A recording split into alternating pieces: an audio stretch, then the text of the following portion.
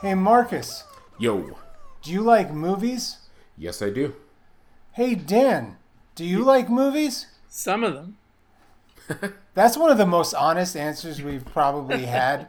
You know, we start every episode with me asking people if they like movies, and sometimes people have a cheeky answer, or sometimes, people have a very passionate answer. But I hate to say it, sometimes, but what I said is accurate. Like in my old age, it's really hard for me to sit through a movie if I just really don't like the filmmaking.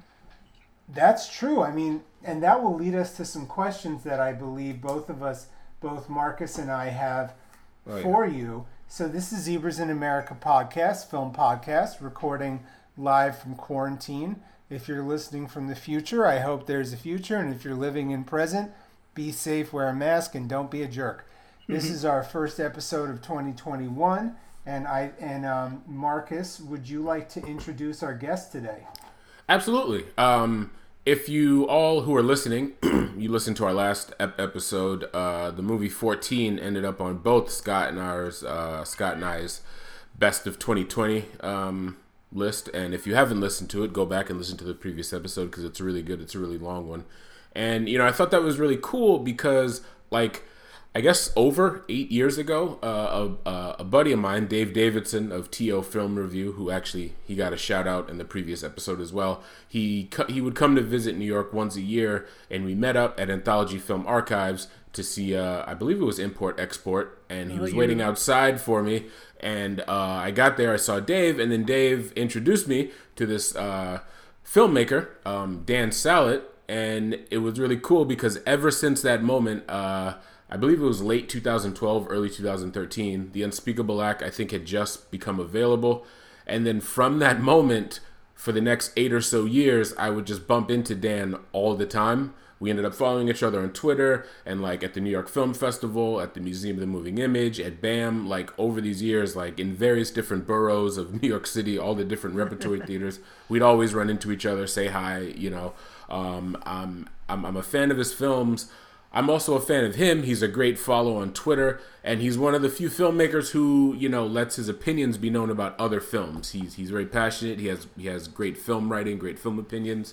And if you follow him on Twitter, he loves movies so much, he'll give you his itinerary for the day sometimes, what theater he'll be at, what time, so... Back in the days of theaters.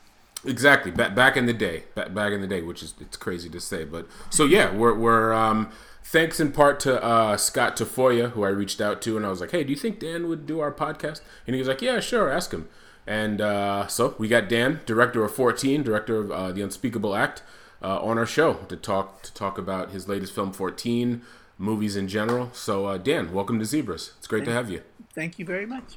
Of course. Yeah, Dan, one, I really like your own website of film criticism, saladfavorites.wordpress.com. What I really like is that I was looking at, your list of 2020 films. I was like, I haven't seen most of these, and that really excites me. And I don't know if you're aware, but I listed 14 as my favorite film of 2020. Oh, I didn't. That's great. Yeah, so that was one of the reasons why I was pretty hyped to have you on here. I think it's going to be hard for me to talk about this movie without talking about some spoilers. So if the listener hasn't seen the movie 14, you can rent it on grasshopperfilm.com through their projector app, and I think you can rent it for under $5, and I really highly suggest it. Yeah, you can rent it. Yeah, stop listening right now, actually, if you haven't seen it yet, because the spoilers will be real spoilers. Yeah, I what really grabbed me about the film, Dan, to talk about that, I have to talk about things that happened towards the end of the film. Yeah. So I really can't. Sometimes you can talk about movies without spoilers. Yeah. But your film broke me. Though, honestly, I was already broken already.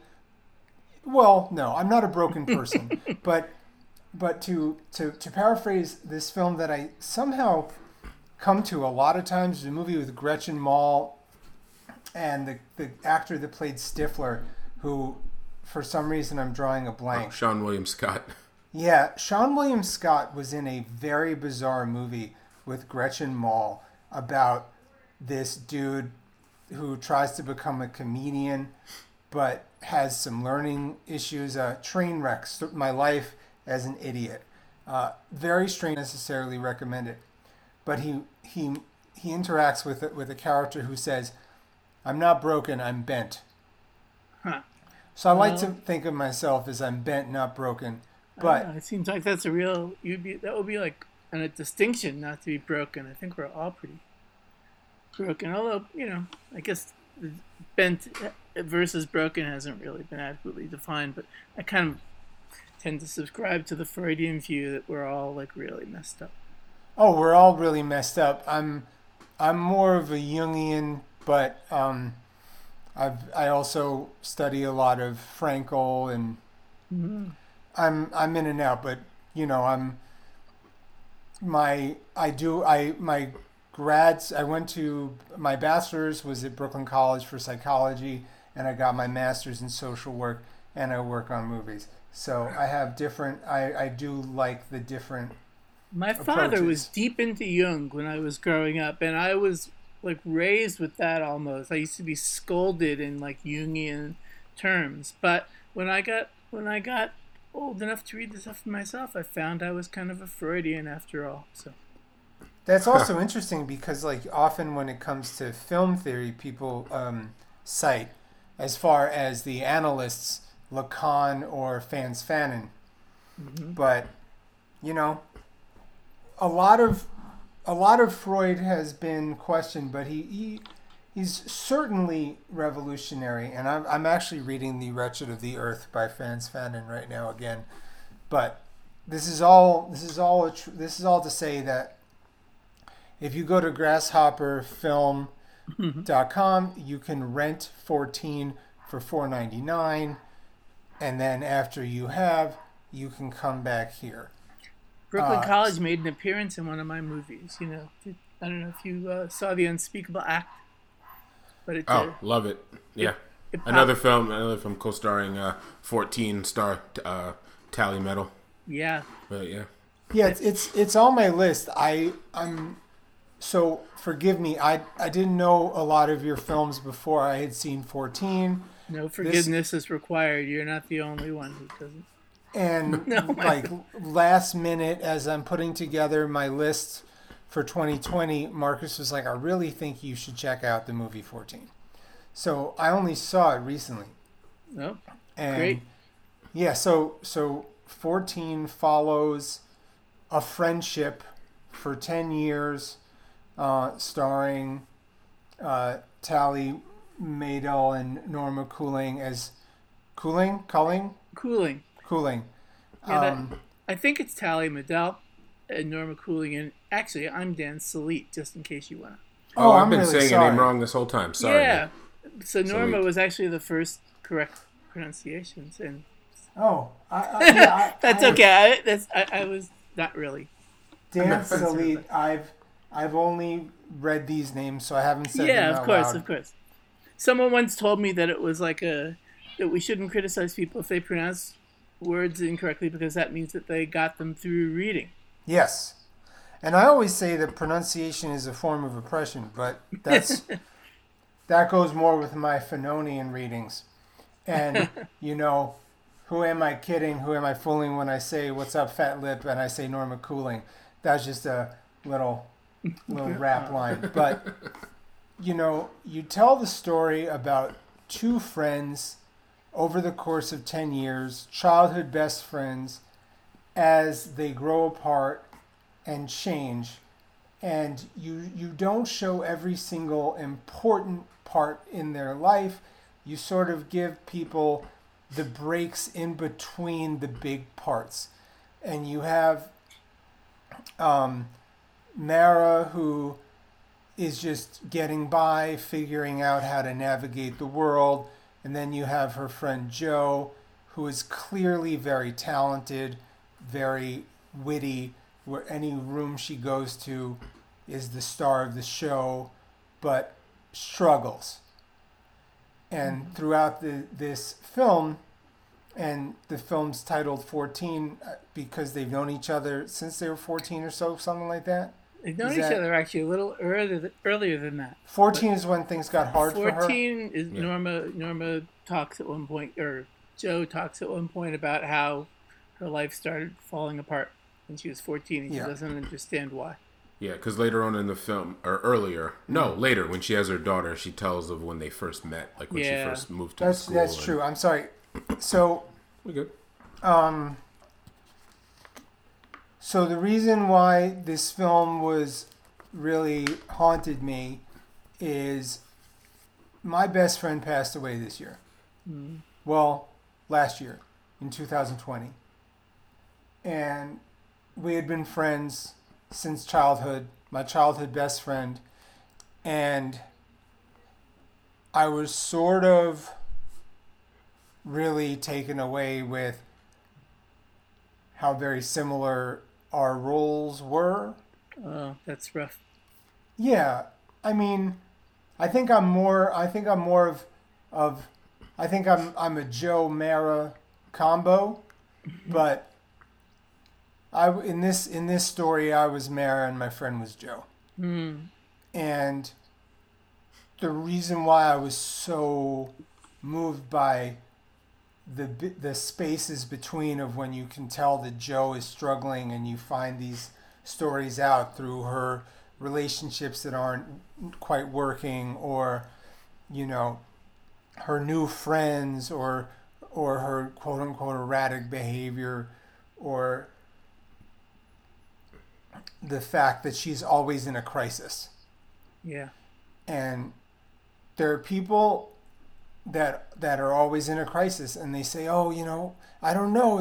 I don't know why something's always going on." But certain people that can't get their things together. And that was your friend? A lot of crisis? Yeah. My friend was in a lot of crisis and was the star of every room, and things are a little bit different, right? But it hit home so hard, dude. And that's why I appreciate it, because it wasn't this like sensationalistic tale of two friends growing apart. I think there's a kind of a lot of people talk about the film as a film about friendship or a film about mental illness, and I always think of it, I mean it is, I guess, but I always think of it as a film about love and loss more than anything. Mm-hmm. I think that Mara, just loves Joe desperately, and the fact that most of the film you can't even tell if she likes Joe, that's, to me, that's just, that's the filmmaking, that's PLA coming in there, the counterpoint. But the fact is, Mara loves her desperately with this child's love, and can't stop the loss. So, that's where the film's center is for me. And I totally felt that too, because like the friendships that are record breaking, the friendships of legend, the friendships that really make a life worth living are love relationships. They're not necessarily sexual relationships or sensual relationships, but they're romantic, they're powerful, and they're deeply loving. And the way that Mara is able to sort of, it's sort of just like, oh, well, this is my day that I have to cancel now to be there for you, or this is what I'm doing, matter of factly, like, oh, this is, Joe continues to put Mara into situations that are uncomfortable for Mara, and Mara continues to be there for her. Yeah, it's a love story where the person who loves doesn't really show it that much. Most of the time shows irritation, discomfort. She has to back away from the person. She has to build a life without her. So that counterpoint between the feelings underneath the surface, which, come out enough that I think they're spottable, and the surface, which is mundane and even contrapuntal to the feelings. That's like the attraction of the movie to me. It is for me too, and like the so you say pee a lot. I do say a lot. So yeah, I discovered pee a lot in my late 20s, and I do see the inspiration. I think your film is its own film, stands on its own. But when you tell me that you're inspired by the work of Pia Lot, and I'm thinking about Nous Amours, or my favorite film about Van Gogh, or was it We Will Never Grow Old Together? Yeah, Pia Lot is like someone that I had around and loved a lot of my life, but I don't think he sank in deep until sometime in the last couple decades. I know when I was making Honeymoon back in like 1996, I was actively thinking of Pia Lot and actually trying to capture some of the feeling, and I think it was superficial at that point. But at some point he sank in with me, and now I feel like he's just part of the texture. And the thing that really is most, Pia Lot like about this movie, I think, is not just the time jumps, which are, obviously right out of Nous Amours, but this principle of Pia Lot that, that the way to make life seem real is to just take a snips and snails and puppy dog tails and throw them all together randomly, and then you'll get something that feels real, that doesn't feel governed by the rules of fiction, that doesn't feel streamlined. And he does it so he has his own like aversions, which are not the same as my aversions, but I think that the principles are the same. And the fact that this is a film about a person who loves someone else desperately, where you don't see it that much, that's A, the way Pia Lot would probably do it, arrive at it somehow, and B, I think gives you a kind of a feeling that comes out as realism, comes out as something recognizable. Well, yeah, it feels like a very real movie. It feels like it's not a documentary, obviously, but I like the way that you tell the story in a very matter-of-fact way. The conversations feel like real conversations. They don't feel overly dramatized. The shots don't feel in your face. There's a nuance to it, and you're just able to see, at least for me, the pain and the struggle and the subtext of what is happening in this friendship. And I'm curious, how tell me about the process of making this movie, why you made this movie. Did this come from any kernel of truth? Not that we need truth to make beautiful art, but there were some people in my life who suggested some of the scenes, and not necessarily only one. Sure. Where the film started was with my desire to make film with Tally, and with another actress who did not wind up playing the role of Jo. So it was like every other project that I've come up with has basically been, written for the people I made the last project with. I keep like striving towards this goal where I know the actors before I write, and then like life gives you a reset and you start all over again and cast from scratch, and then the next one I try to like build on it. So this was one of those films where I was trying to build on people. I really wanted to make a film with Tally, and the story itself just kind of came together in bits and pieces. I knew it was a movie when I had the ending. The ending came first when I thought of, the story to the child, the fairy tale about Jo that she tells to her child, and then about the child, realizing who it is that's in the casket. That was the first thing, and the day that I thought of that, great scene, by the way. Yeah, sorry to cut you off, but it was my birthday, I think, in 2012, and that was like the year that Unspeakable Act was released, and Tally came to my birthday party, and I think I told her that night, I think I have the movie. That was right after I thought of that. The rest I kind of filled in bits and pieces.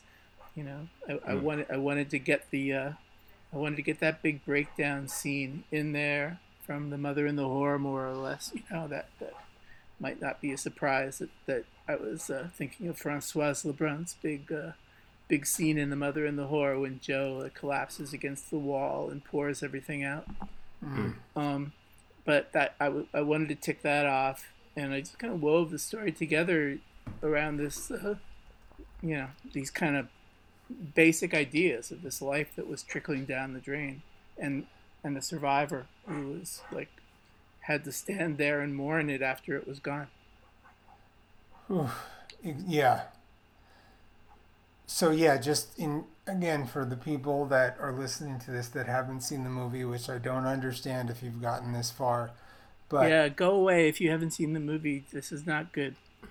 But yeah, the film is like these connected vignettes of these characters, and it starts at a point where Mara and Joe the two main characters are like at an impasse in their young life, and then, you know, as things get harder and, you know, boundaries are created, because when you have friends that are challenging, you love them very much, but maybe what they demand is more than you can give. You might have to give a little more space than you want to, even though you want to be around these people. And, you know, and you might wind up drifting away altogether, which is kind of happening at the end of the movie. You see these gaps.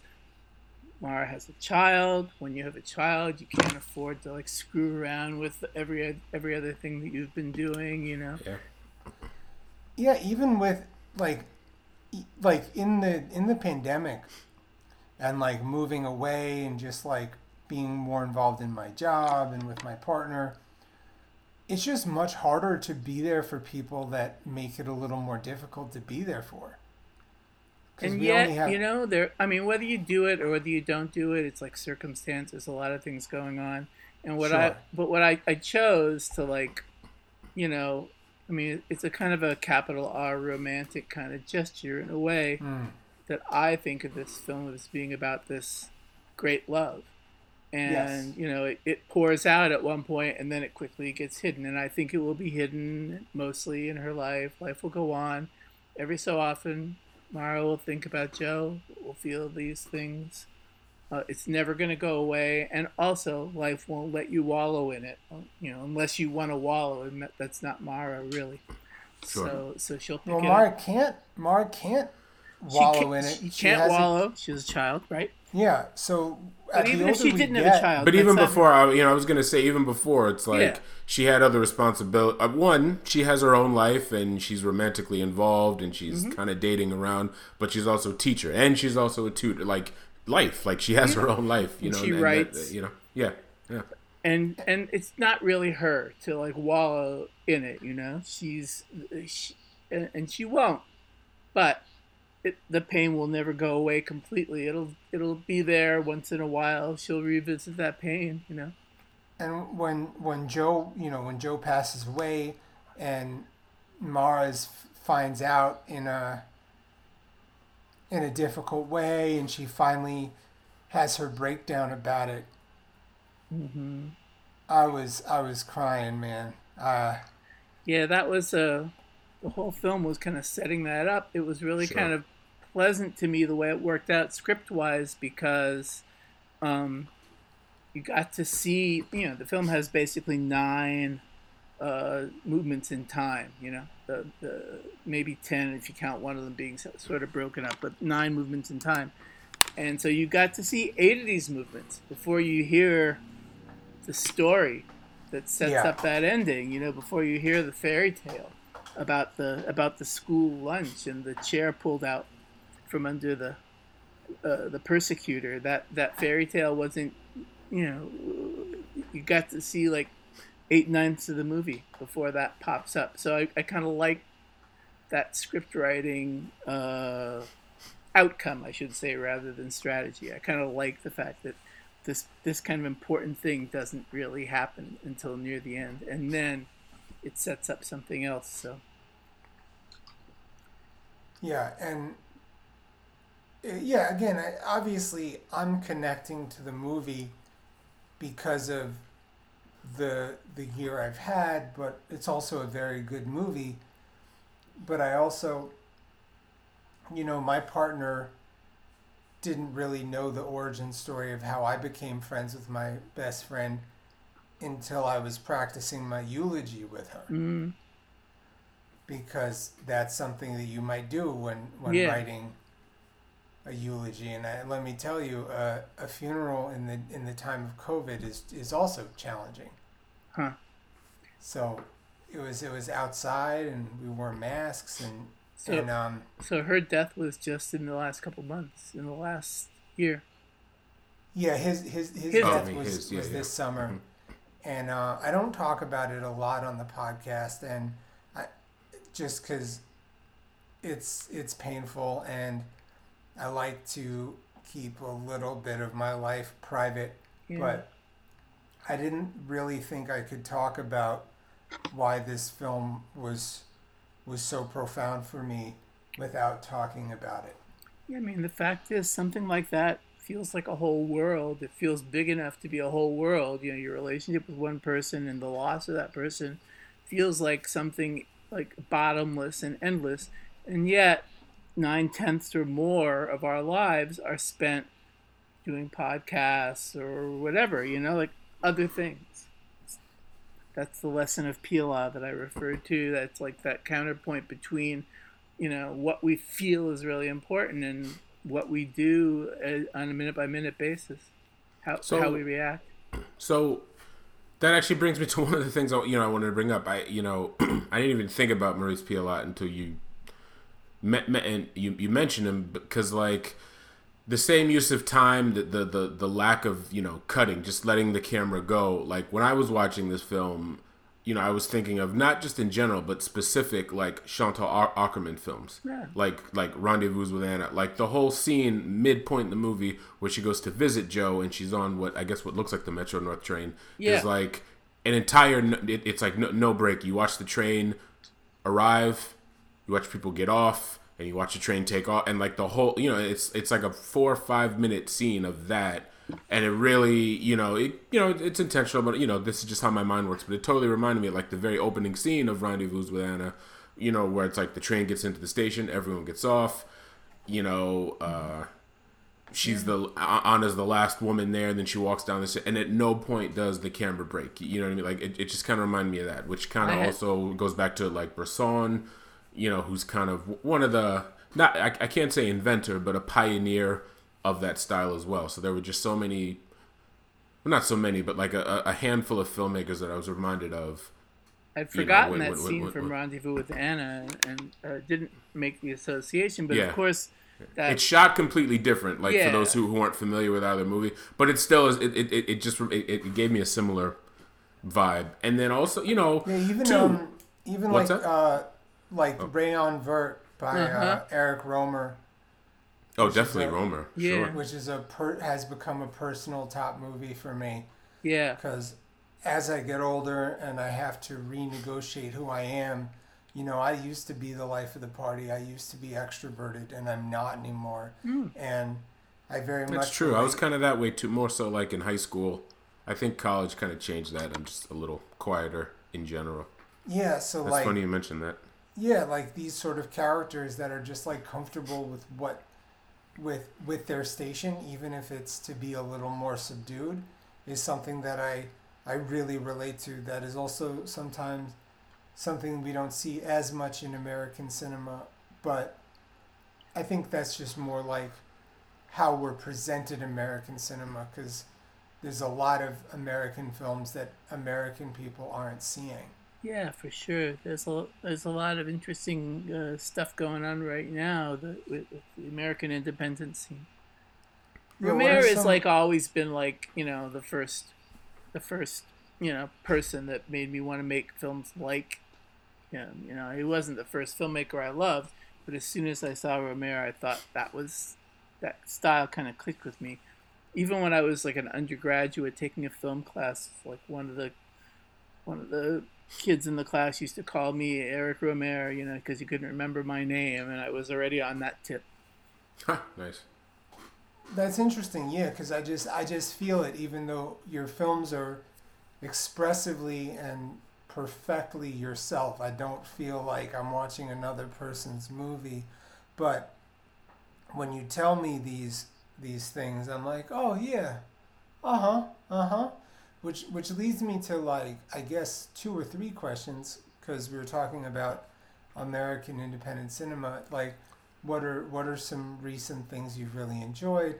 And then I'd also like to hear a little bit about your career, because you've been working for a while. Yeah. And I did want to jump in too, like, you know, the question, you know, that Scott asked, it's like, what are you into? I guess to some folks that would sound like such a general question, but, you know, going back to what we were saying earlier, you're someone who, like, you know, you essentially kind of chronicle film in your own way. So I think, Dan, in your specific case, I think that is kind of like a really curious, important question for someone like you, because I feel like the more people make films, the less they give their opinions about them, the less they go see films, and you're kind of one of the, at least in my experience, that's true. And you're one of those people who kind of breaks that stereotype. You seem like a film critic as well, and like you seem very interested in the craft. I enjoy reading what you have to say, which is why I've asked. Yeah, I've always been kind of amazed that, like, some people leave it behind a little bit when they start making movies. I've probably never made movies enough, or, you know, I never made movies in a 24/7, 365 way.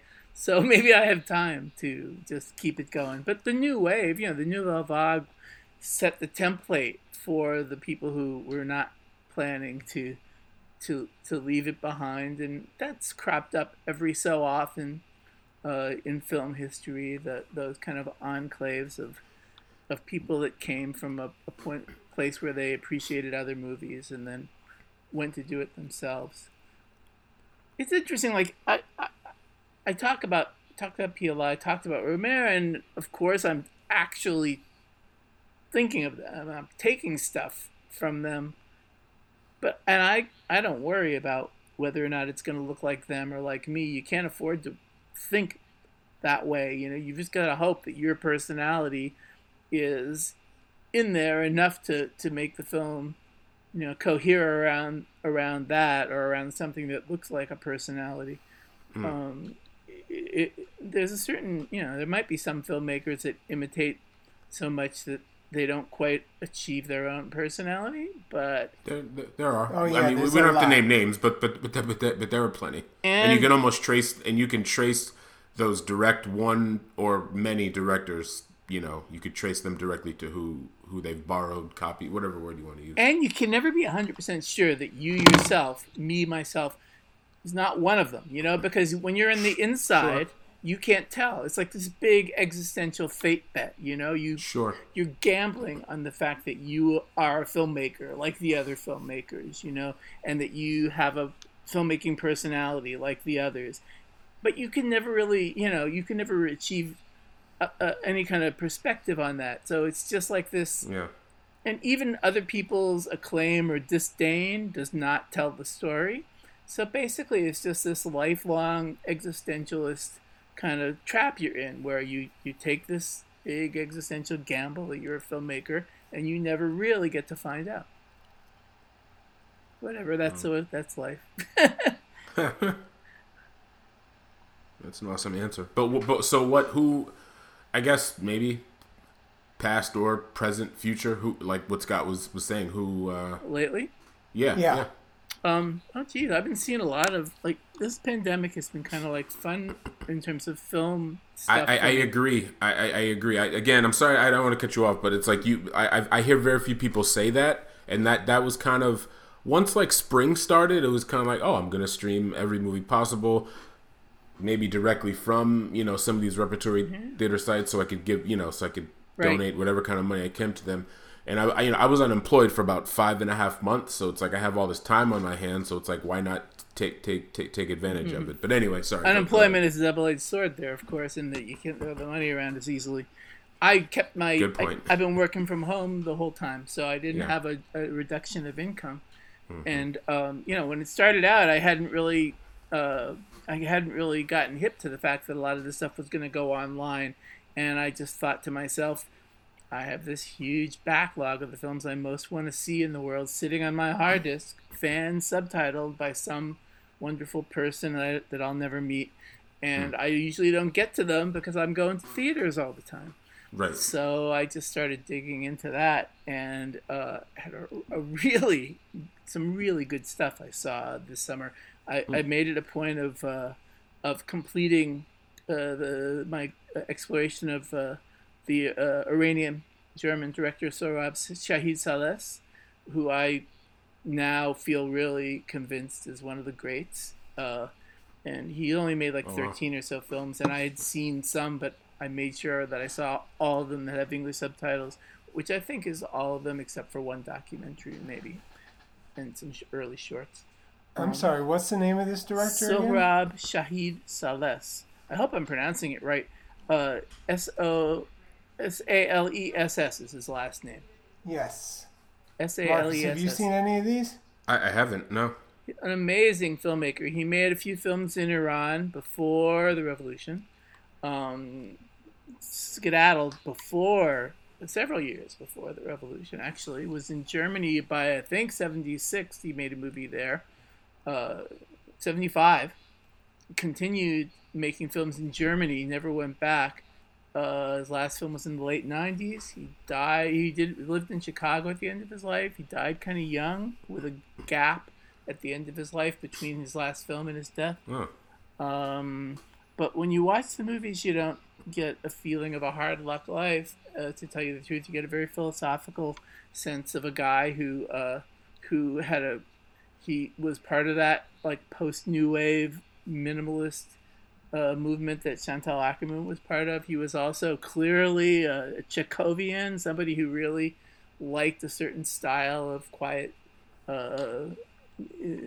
narrative that implied more than it told. And the films are out there, but not necessarily all in great shape. But some nice people have put subtitles on them. This is something that I don't think enough people realize about the world, that 9/10 of films you really want to see are not commercially exploitable and have not been made available to audiences who don't speak the original language of the film. And the internet has made it possible for people to cluster in these weird places and actually create their own subtitles. And that's a really good point. We have both Scott and I have a close friend who's very shout out to Carlo, who's very much into that, and one of those folks who kind of had it not been for him, there's a lot of stuff that like we wouldn't have seen. I mean, heard about, but just wouldn't have had a chance to see. And I always go back to like, as someone now, year 11 of the Toronto Film Festival, it's like I think about movies randomly. Like I'll just be like, 2011, like, whatever happened to that Japanese movie? And then you look it up and it's just like, it didn't even get released in its own country.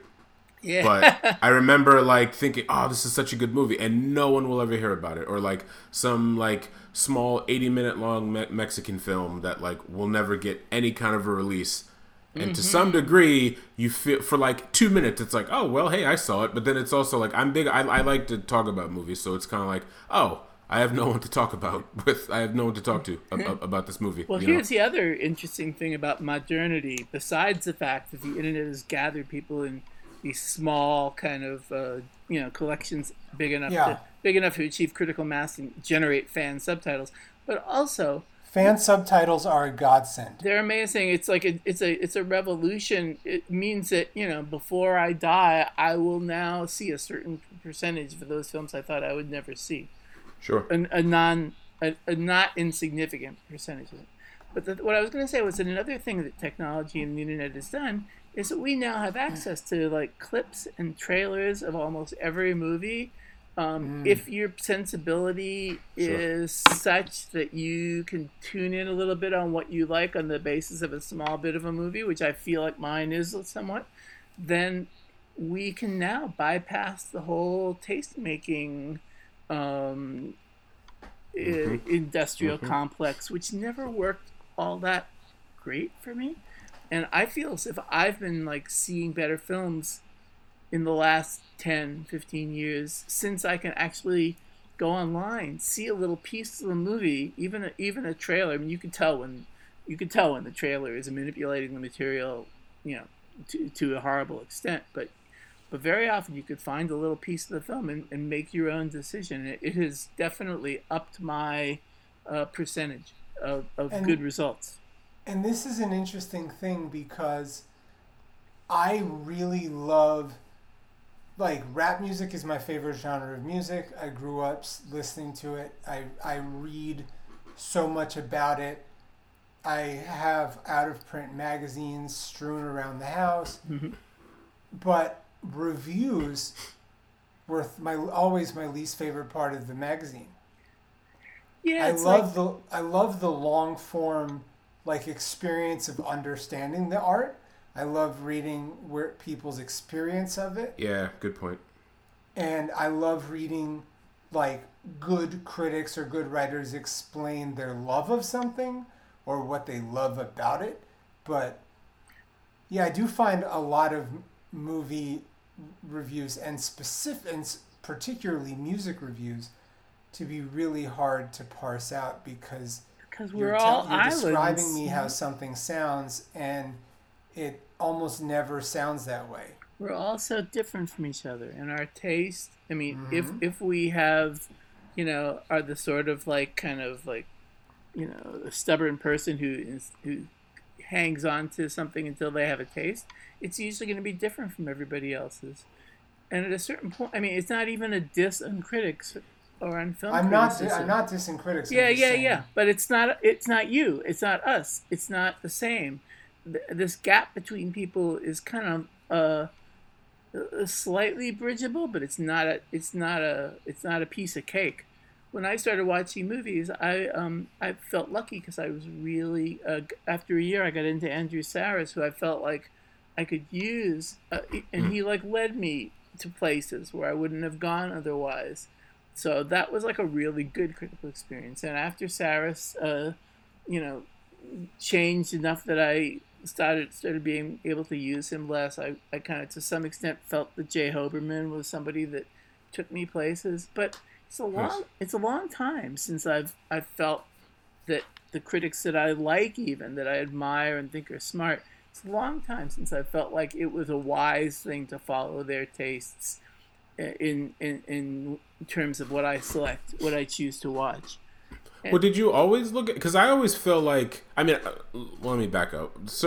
Plenty of people would follow someone's taste, but at the same time, I was always someone who, like, even if it was a critic I liked, just like I would read what they wrote many times before I would see the movie, just to go in to see it more. Almost like, were you ever like into that? Because I'm very director oriented, so even if I have a feeling, I like this director, I don't think this movie is going to be good, but like I'll still go see it regardless. It doesn't matter who. Well, I'm like that too, and that's kind of, I don't know if you want to say that is auteurism, because auteurism is this tricky thing that means something different to everybody. Sure.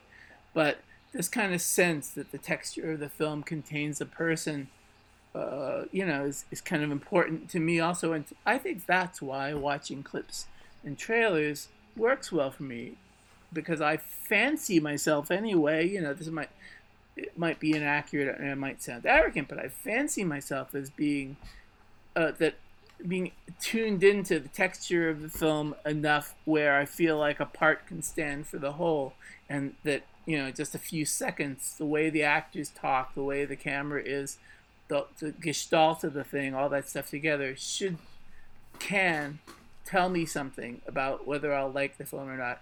It's not always true, but I think I've got a much higher hit rate with the actual experience than I do with anybody else's opinion. No diss on the other person's opinion, but it works better for me to have something to go on myself. Which is funny for me. I don't watch movie trailers. A lot of people don't. A lot of people actually really don't want that degree of spoilage or that degree of, and I understand, but it's a path to me for finding movies that I wouldn't find otherwise. And I feel as if my hit read is much better, and I now can discover movies and share them with other people. Whereas when I was a kid, I was discovering movies that other people had recommended to me. Well, I just trust if I like a filmmaker and they make a new movie, I'm gonna watch it. Yeah, me too. If I read about something and it sounds interesting, I'll watch it. I'll do that sometimes, but that doesn't always work as well for me as the first category that you named. Yeah, no question. And my friends will say, hey, like I didn't know what 14 was about and I went to see it. Yeah. And if I had watched the trailer, I'd probably be like, I can't watch this right now. This is too soon. Good, I'm glad that worked out. You know? And I also, they're not all streaming sites are created equal. But Mubi and Fandor and Ovid, they have really pretty solid aggregation and have a lot of cool stuff. So if I see some random stuff there, I'll be like, in the days of no record stores and no movie store, like DVD rental stores, there's no accidentally finding something as much. I've said this before, but someone randomly putting a record wrongly alphabetized and you see it and you're like, oh, this looks cool. For every good accident, though, I tend to have a number of bad accidents. And sure. Marcus was talking about Toronto. He and I have both, like I'm sure, done the TIFFIG thing of like before you go, you try to find 50 films that will fit in your 50 film pass that are the 50 you most want to see and arrange your schedule accordingly, which means like 10 killer days, but it's fun. And I started doing this in 1999, 2000, which is before the advent of a lot of clips and trailers being available on the internet. And really, I have to say, I would kill myself. I'd read reviews. I'd make decisions about what I wanted to see. And then years later, I would have seen a lot of the other films also because they come out. And I can't honestly say that all that work that I did from reading like trade papers and stuff, reading Variety and Hollywood Reporter or whoever had seen the movie already, I can't honestly say that it was helping me get to a better hit rate than if I just took a blind grab. Which is interesting. That's something that I wouldn't have necessarily thought about the world, but I think I demonstrated that to myself. And now it's so funny you're saying that because the older I mean, my TIFF going, and well, no, again, New York Film Festival is more showcase, but like a TIFF, me going, it like from my late 20s through I'm almost 40 now, so it's like yeah, exactly. The first few years I thought it was the coolest thing ever, but the last 3-4 years I went to TIFF, it was like I'm just gonna go off of directors I love, maybe do a couple of random like pop in and surprise myself, and then like explore Toronto. Because I remember the first 2 years that I went to TIFF, you didn't see I loved it, and someone was just like, "Oh, you must really love the city of Toronto." And then I was like, "Oh, yeah. Oh, I guess I didn't." I guess I walked back and forth between the Scotiabank Theater and the TIFF Bell Lightbox, and occasionally, I think it's called, what is it called, the Ryerson Theater, whichever. Were you ever going during the days when it was uptown, when it was up at the Bloor and Yonge intersection, where the theaters were like the Varsity and the Cumberland and the Uptown, or was that before your time? It might have been before my time. Altogether, there were 4 screens that are playing. It's the TIFF Bell Lightbox, the Scotiabank Theater, the Ryerson Theater, and then up the street and around the corner from Ryerson, it was like a local university. It was. I should know because the bed and breakfast that I've stayed with it was on Yonge Street. I'm trying to think what's on Yonge Street. What theater is still there? The Uptown used to be on Yonge, but. Yeah. But yeah, and it's just kind of like, oh, I didn't even, Second City, Toronto is right there. Like all these cool, it's Toronto. Like there's all this shit to do. And the first 2 years I went there, I didn't even pay attention to the city. I had so fun time in now my it's life like, when I, for some reason, in 2005, I decided to stop eating sweets because I was gaining too much weight, and I substituted coffee for sweets. And I got deep into espresso, and it was right. The timing was perfect because the third wave was starting to happen, and totally, it's not really like me to spend that much time on something like coffee, but I spent a lot of time and I hung out with baristas and I would visit shops. In Toronto, got sucked into that. So I would go to Toronto, and between movies, I'd hop on a streetcar and go out to places all the way on the other side of town and get a shot of espresso and talk to the baristas there who knew the baristas in New York and would tell me about other places. That was like a cool way of discovering a town. If you have something like that, which is like networked and a scene, kind of like, that was like my kind of way of exploring more of Toronto. Having little things to be passionate about. What's your favorite region for coffee? I am a sucker for just about anything from Ethiopia. Yeah, Ethiopia's got two completely different styles in my mind. I mean, maybe more. I might be talking trash here, but Ethiopia has these kind of Yirgachefs, which are really kind of citrusy. I love Yirgachefs and Nano Childs and But then there's the other kind of Ethiopian that's berry flavored, and there's a couple different of them. But the Boloya, which is a strong kind of blueberry blackberry flavor, and it comes around every couple of years. It's the coffee, it's the espresso I dream of, is the Boloya. I keep waiting for another recrudescence of that taste, and nowadays the scene has disintegrated, and I might not even know if that bean makes an appearance or not. What I love about Yirgacheffe was, as I was being introduced to third wave coffee and getting used to these tastes that's a little bit different from the coffee I was used to growing up in New York. What I love about Yirgacheffe in particular is that it really has a feeling that reminds me of all the things I loved about second wave coffee and 90s New York coffee, mm-hmm. but with just a little more refined flavor and just interesting.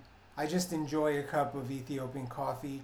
But then when I had a friend who was a barista who then introduced me to like Indonesian coffee that tasted like tomatoes.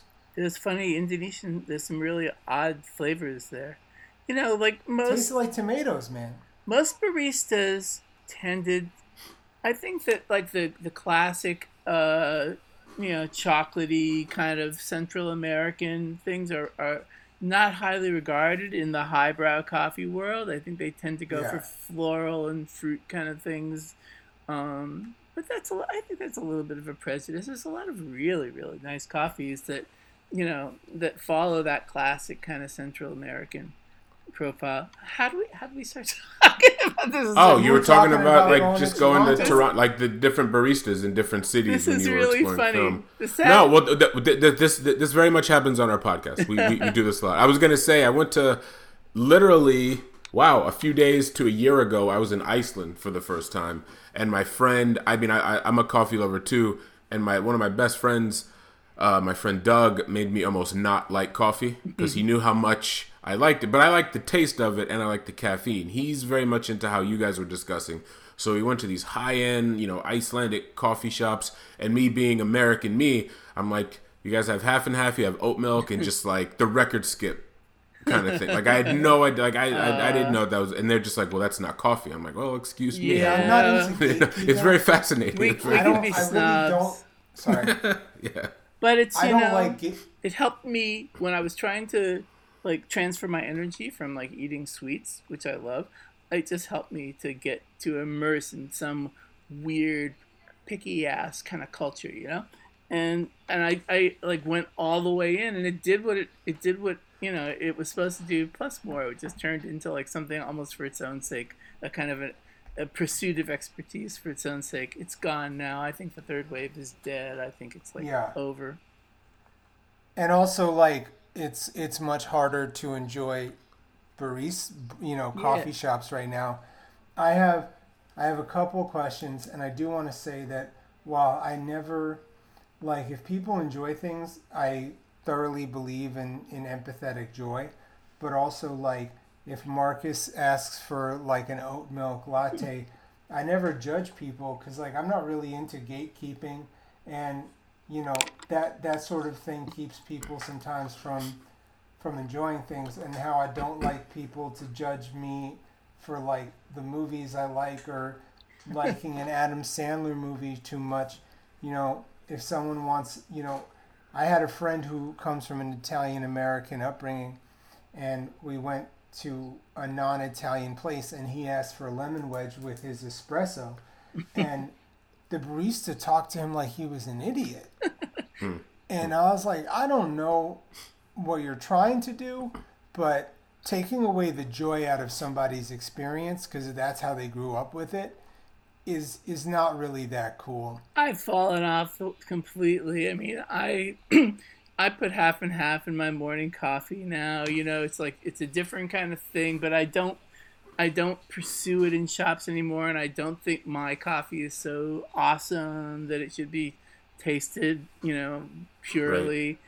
Right. And my roommate and I, joke about this because she takes old coffee and drinks it and doesn't like to waste it, and she puts her cereal in the coffee, and I give her kind of I laugh at her, or give her a funny look or something. But but I would look exactly like that to my old coffee snob friends. But that snobbery was just a kind of an energy that was really kind of fun and useful at the time. Hopefully, you didn't make others suffer too much from it. But right. it was a trip. I really enjoyed it. I'm sorry it's gone. And so, just a couple things. Yeah, I drink my coffee black. That's how I've always really liked it. I'm an oat milk guy. Thankfully, I've become very dairy just doesn't agree with me the older I get. So I haven't had half and half since 2018. It's all about oat milk, almond milk, or black. So and I actually appreciate it more. Half and half. It just made it. It was almost like, I don't know. I could see what people say. Oh, well, that's not coffee. I kind of get it now. Like, but it's now just that I've moved away from. I don't know.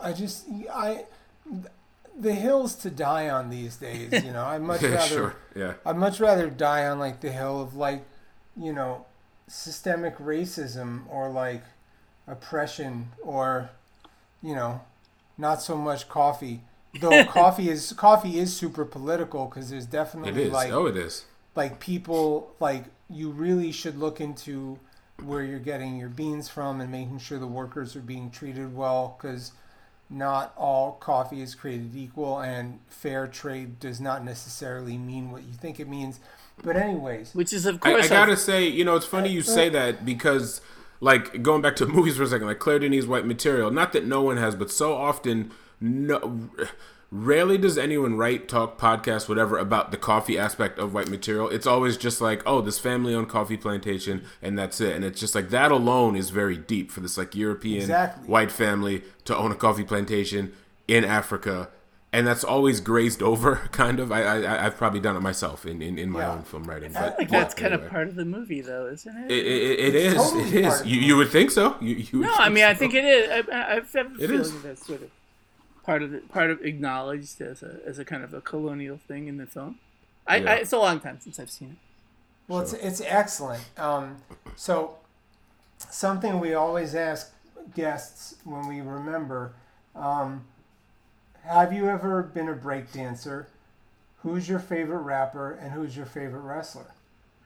Well, I have a lot more experience with one of those things than with the others, because my father was a wrestling coach, and I wrestled in junior high. But maybe that's no way. But maybe that's a different kind of wrestling than you're thinking of. I don't know. You can choose whichever answer you want. You can choose whichever you want, and sometimes there's a Venn diagram crossover of you have a Kurt Angle who was a legit wrestler and then went into professional wrestling. I mean, we're talking more about the entertaining side, but like I said, I guess the most spectacular wrestler I ever knew. I mean, I grew up in Pennsylvania, which was a big wrestling state, and I followed. Yeah, it is. So Foxcatcher. Yeah, Foxcatcher. The guy that I was going to name as the wrestler that comes to mind first is a fellow named Wade Chalice, who was from Western Pennsylvania and eventually wound up at Penn State, became a coach there. Can't remember what college he went to. I saw the match that made him famous, and he never kind of stopped being a celebrity in that world. But there was something kind of spectacular and magical about watching that guy. My brother actually wrestled with him on a team with him, or knew him. and says he was kind of cocky about his abilities and not always pleasant about it. But from the stands, he's the one that comes to mind. I never broke danced in my life. I don't know anything about it, and I'm not a big rap fan. Let me think. My friend is really into. My friend Arette Frost, who some of you probably know from Twitter, introduced me to some rappers that I liked better than others. I think it was Young Thug that I kind of found kind of appealing. Oh, I like Young Thug. Marcus does not like Young Thug. Say that again? Sorry. I like Young Thug. Marcus does not like Young Thug. Yeah, I was gonna say, Scott, you could take that one. I don't know if you heard. And it might be also Future was one of the ones that he liked that I thought was interesting. He made me a tape once or a collection. Wow. He's someone who Young recently Thug and Future are similar, veins. Similar lane. Yeah. Both Atlanta gargle tune psychedelic bombast that I really like. And Marcus doesn't. Marcus prefers like dolphin sounds over drum breaks. All right, you're confused. No, I don't. Rest in peace, MF Doom. Absolutely, rest in peace, MF Doom. I was gonna say though, but Future, it was funny. A more experimental hip hop artist who I would never associate with Future. I read in an interview years ago. He was up on Future for a long time, and he was like, just listen to his lyrics. Because Future is very much a meme. Like he's memed as like the toxic man kind of person. But this rapper, Elucid, from Queens/Long Island, in this interview from years ago, he was like, listen to Future's lyrics, and he's just like, they're essentially cries for help for the most part. And then I did, and I was like, oh, I guess you're kind of right. I guess it makes it, it's interesting. I also kind of bite my tongue because I think it's snobbery to a lot of the criticism towards rappers like Young Thug and Future. I want nothing to do with those criticisms. But I also don't like him for those reasons. But I shy away. But at the same time, I just prefer enunciation and pronunciation in my rappers. But at the same time, I appreciate that style very much because it's because look at scat. Because look at scatting, which obviously predates hip hop as a culture. That was treated a certain way, and this is kind of in the same vein. So it's like I'm saying you like ODB, who has trouble with pronunciation and enunciation. Sure, but I still know what words I can still quote most of his songs, whereas the aforementioned rappers, I genuinely can't. I think there's kind of a difference to me, at least. With all pop music that I like, I tend to be more into the music than the lyrics. I don't always even know the lyrics of my favorite songs. Sometimes, once in a while, it happens. Fair. So that tends to affect my opinions across the board. Yeah. No, I'm the same way. It's funny, maybe a decade or 20 years later, I'll be listening to a song and I'll sing along or I'll rap along to the words. And it was just like, I've never attempted this before in my life and I know every word. But when I was in the throes of it, like I said, 10, 20 years ago, I just loved the beat or I loved the overall feeling. And it must have been ingrained in my head so much that just automatically now from listening to these songs for so long, I just know. It's almost phonetically. I'm like rapping or singing along, but I don't even know what's being said. I just kind of know it because I listen to these songs so many times. That's cool when that happens. Yeah. Are you working on anything now? I'm trying to. I'm working on something that is like theoretically this dream project that I came up with 20 years ago, and I never wrote it up. I just did a long treatment because it's a little too big for me to self-finance, and I've always self-financed everything. And some people last year when I was in Chile, some French filmmakers talked to me about maybe trying to help me get French government funds to make a movie, which I have never had anything from anybody. And so I suggested this script to them, and now I have to actually write it. And it's been a little hard because I don't think I actually believe that it's going to get made. Like I'm going outside the zone of the narrow zone of like what made it possible for me to make movies in the first place when I don't have the right personality for it in many ways. I'm going outside that zone into this zone where I don't really believe it somehow. Not believing that I'm going to be able to make this film makes it harder for me to get motivated, I guess.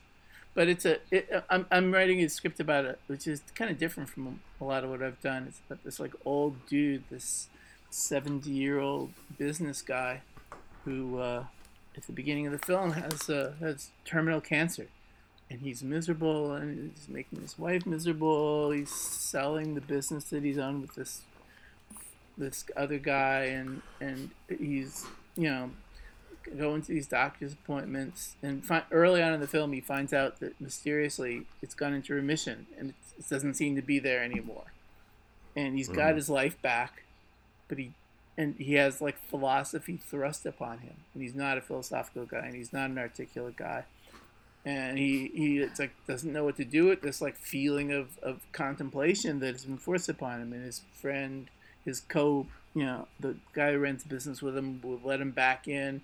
He's just like, no, I don't want to really do that. His wife leaves him, and he understands. He tries to reconcile with his children. They won't have any of it. He understands. Finally, he decides the only thing that seems like something worthwhile for him to do is maybe to like try to go to medical school at age 70 or whatever. Wow. And he can't get in. That's a long time. Yeah. Do you want us to take this out of the? Nah. Just because it's an idea that hasn't been. You never know. If someone wants to steal it, I would like to see what they do with it. Oh man. Okay. All right. I'll do it anyway. Sure. Oh well, good. Okay. I'm not.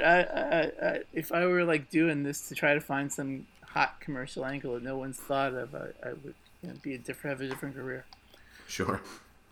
Anyway, so that's what that film's about. Fair This guy actually, goes off to someplace in some other country because he can't get into the usual medical schools, and winds up in Mexico or in the Caribbean somewhere, and at the end of the film, he's working in some crap clinic in Brooklyn somewhere maybe, and he's starting to have a little trouble getting around, and he meets somebody who had the same disease that he had, and breaks down at first, and then connects with the guy for the first time in the movie and says to him, "Listen, I had this disease. I had the same thing as you. I don't know what happened. I don't know how I got rid of it, but I've been thinking about it a lot. Let's get back into oncology." And that's the end of the movie. So I told you the whole thing. You don't have to see it now. No, I definitely need to see this. I'm still going to see it. I'm going to see any movie you make. Thank you.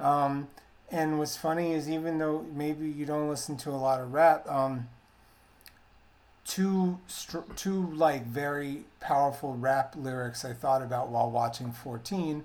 One is by Nas, where he says, a thug changes, love changes, best friends become strangers. Mm-hmm. And then Mac Miller, who passed away a couple of years ago, said, "It's a dark science when your friends start dying." So these are just things that I've been thinking about in this, delicately heartbreaking film 14. But that's not your only movie. You've been making movies for a while. Do you want to talk a little bit about your history as a filmmaker before we start to wind down? I went to film school when I was like 21, and at that time I thought I could, have an industry career, which I don't know what made me think that, but I just didn't know myself well enough. And it was not for a couple years that I realized it just was not going to happen. I thought maybe I would sell scripts and try to get into movies that way. But the cinema that I liked was changing around me. After 1976, they rewrote the tax shelter laws, and the commercial industry was like shifting gears, giving birth to the big blockbuster hits that defined the 70s later on. So I didn't get a chance to make a movie until John Doerr, a really good filmmaker and good film critic, was running Easy TV in Los Angeles, a video place, and offered to let me use the equipment. So I just made a film on this really bad 3/4 inch video with bad sound, bad image. But it was a script, which is like the most Hollywoodish script I've ever done. It was the only time I made a movie where my original dedication to classical Hollywood actually came through in the movie. And that was finished in '86, and had 4 screenings, and that was that. And I wasn't sure if anyone would see it again. that was, I just got started on self-financing that way. And then after I moved to New York, I, worked my way up in the computer industry to the point where I was able to save a little bit of money, which was my strategy for for a filmmaking career. I thought to myself, I better start making more money if I wanted to self-finance. And I switched over to computer life, and I made it stick somehow. So when I got to New York, I made my first film on 16 millimeter, which was Honeymoon. That was shot in 76 and done in 78. And then video was coming in, and the third film I did was on video that doesn't look that great today, but the film was like a 60-minute movie called All the Ships at Sea that I shot in 2002 and came out in 2004. So those are 3 movies I did that really didn't get very much attention at all. And it wasn't really until 2011, 2012 with Unspeakable Act that I got into any, big festivals, got any attention at all. A little bit of a surprise to me, actually. I didn't expect it. Yeah. And great film, by the way. 14, I went back and revisited Unspeakable Act, only because I think the last time I had seen it might have been, maybe a few weeks or a few months after I was first introduced to you by Dave. Yeah. So we're talking maybe 2013. And I do have to say too, it's I both Scott and I, but I'm an only child, but I'm like an extreme only child. So I'm always fascinated by sibling stories, and this is obviously like an extreme. Only children probably have more sibling fantasies than siblings do. Oh, yeah, I have. Yeah. Wow. It's a good point. Yeah, it's a good point. Yeah.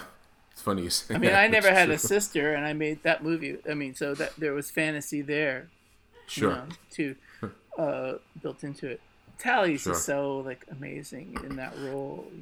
She's great. She showed up. I another thing about this pandemic, I was always a fan, but I just having all the time in the world. I watched so much Joe Pera, and she was on an episode of Joe Pera Talks With You, and this was after I had seen 14. But I had seen that episode of Joe Pera that she was on, and I just remember wow, that's Tally from 14. Oh, that's awesome.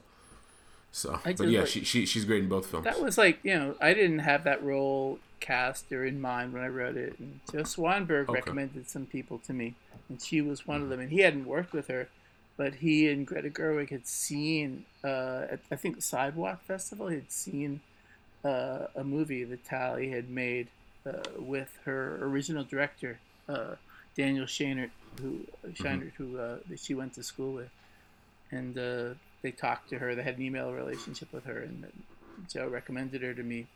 That was how I found her. It was real lucky. Nice. Also, shout out to Joe Swanberg. I'm a fan of his. Me too. As an actor and as a filmmaker. Shout out to Joe. And as a boxer. As a boxer, who know what I'm talking about. I don't know about the boxing, but he's quite a good filmmaker, I think. He beat the critic lost, who he fought from what I know, so that's all. Yeah, right. Hey. I heard about that. Didn't see the match itself. The director of it was a clear win. The director of Chaos challenged our friend Vern to a wrestling match once.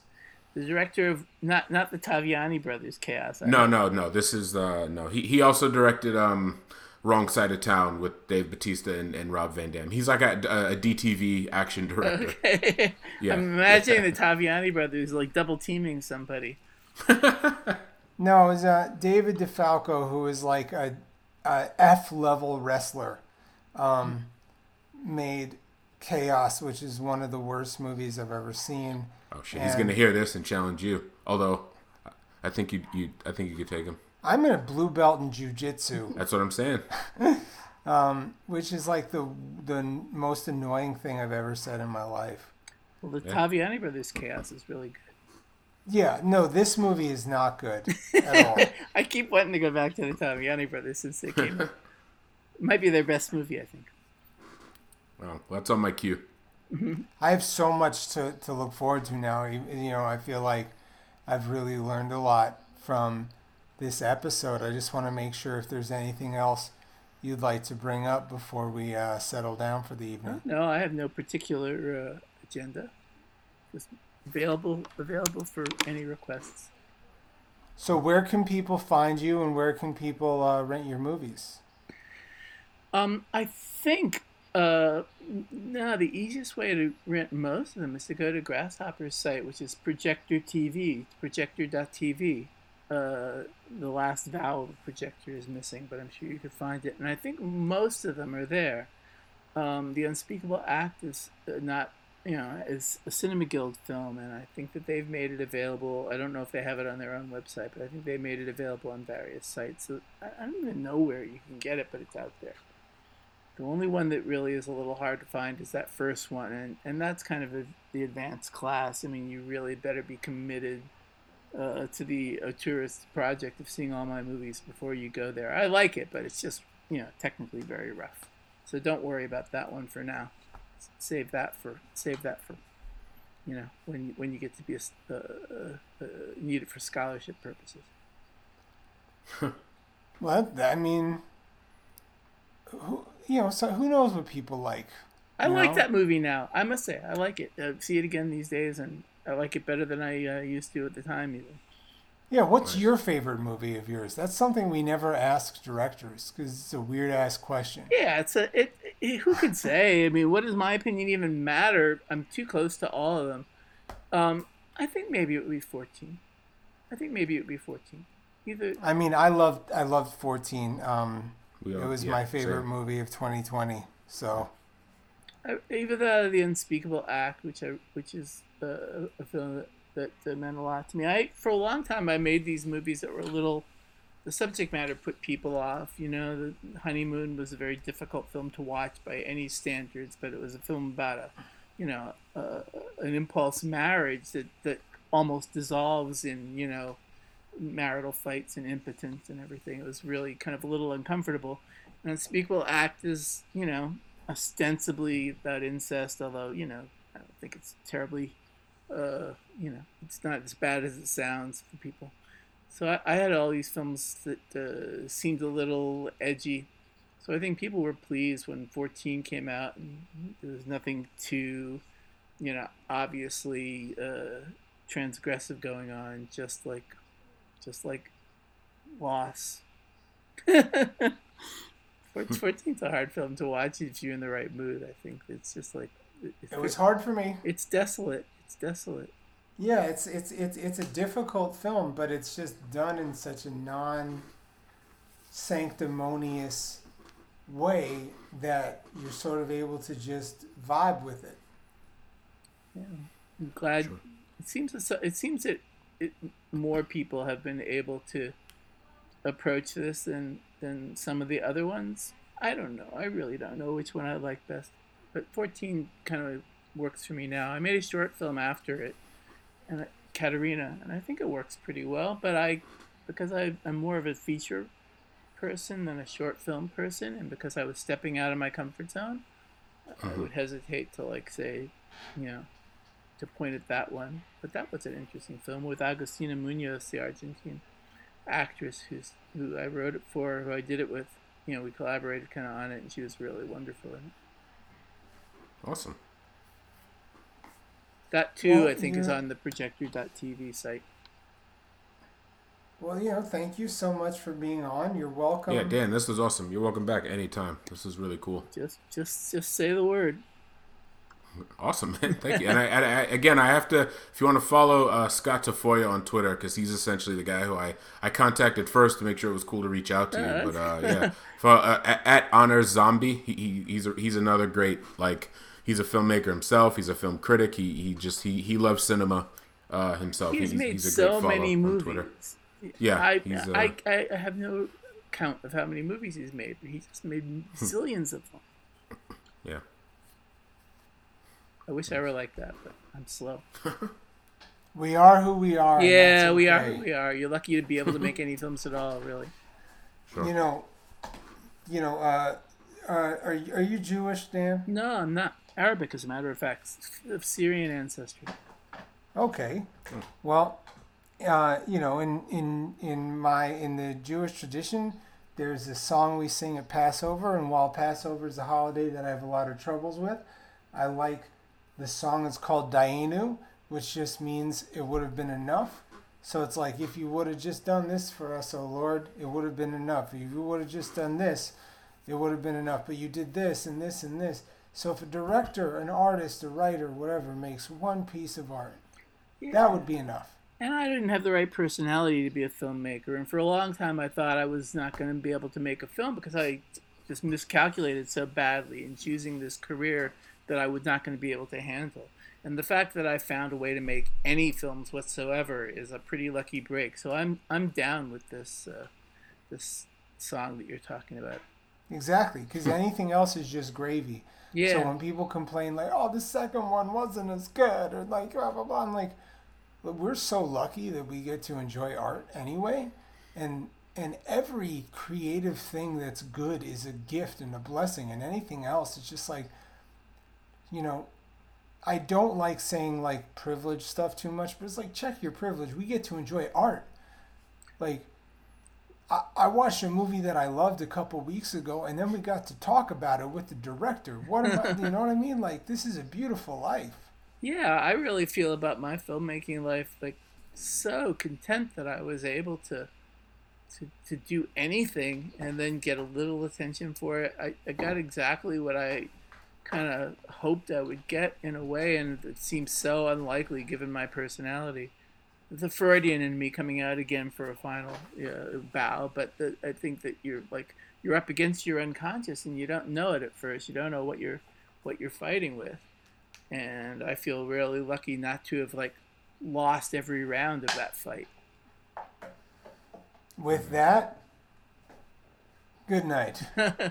Good night. Thank you. Awesome.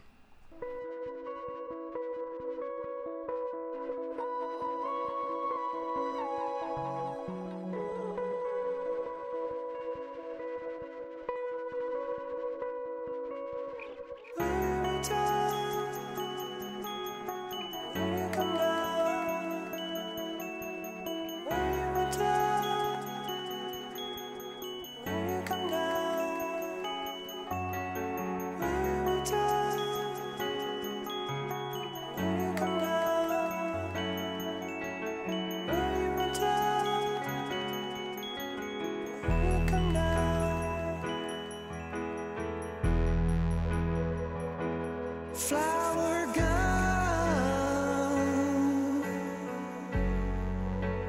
now you're on the run.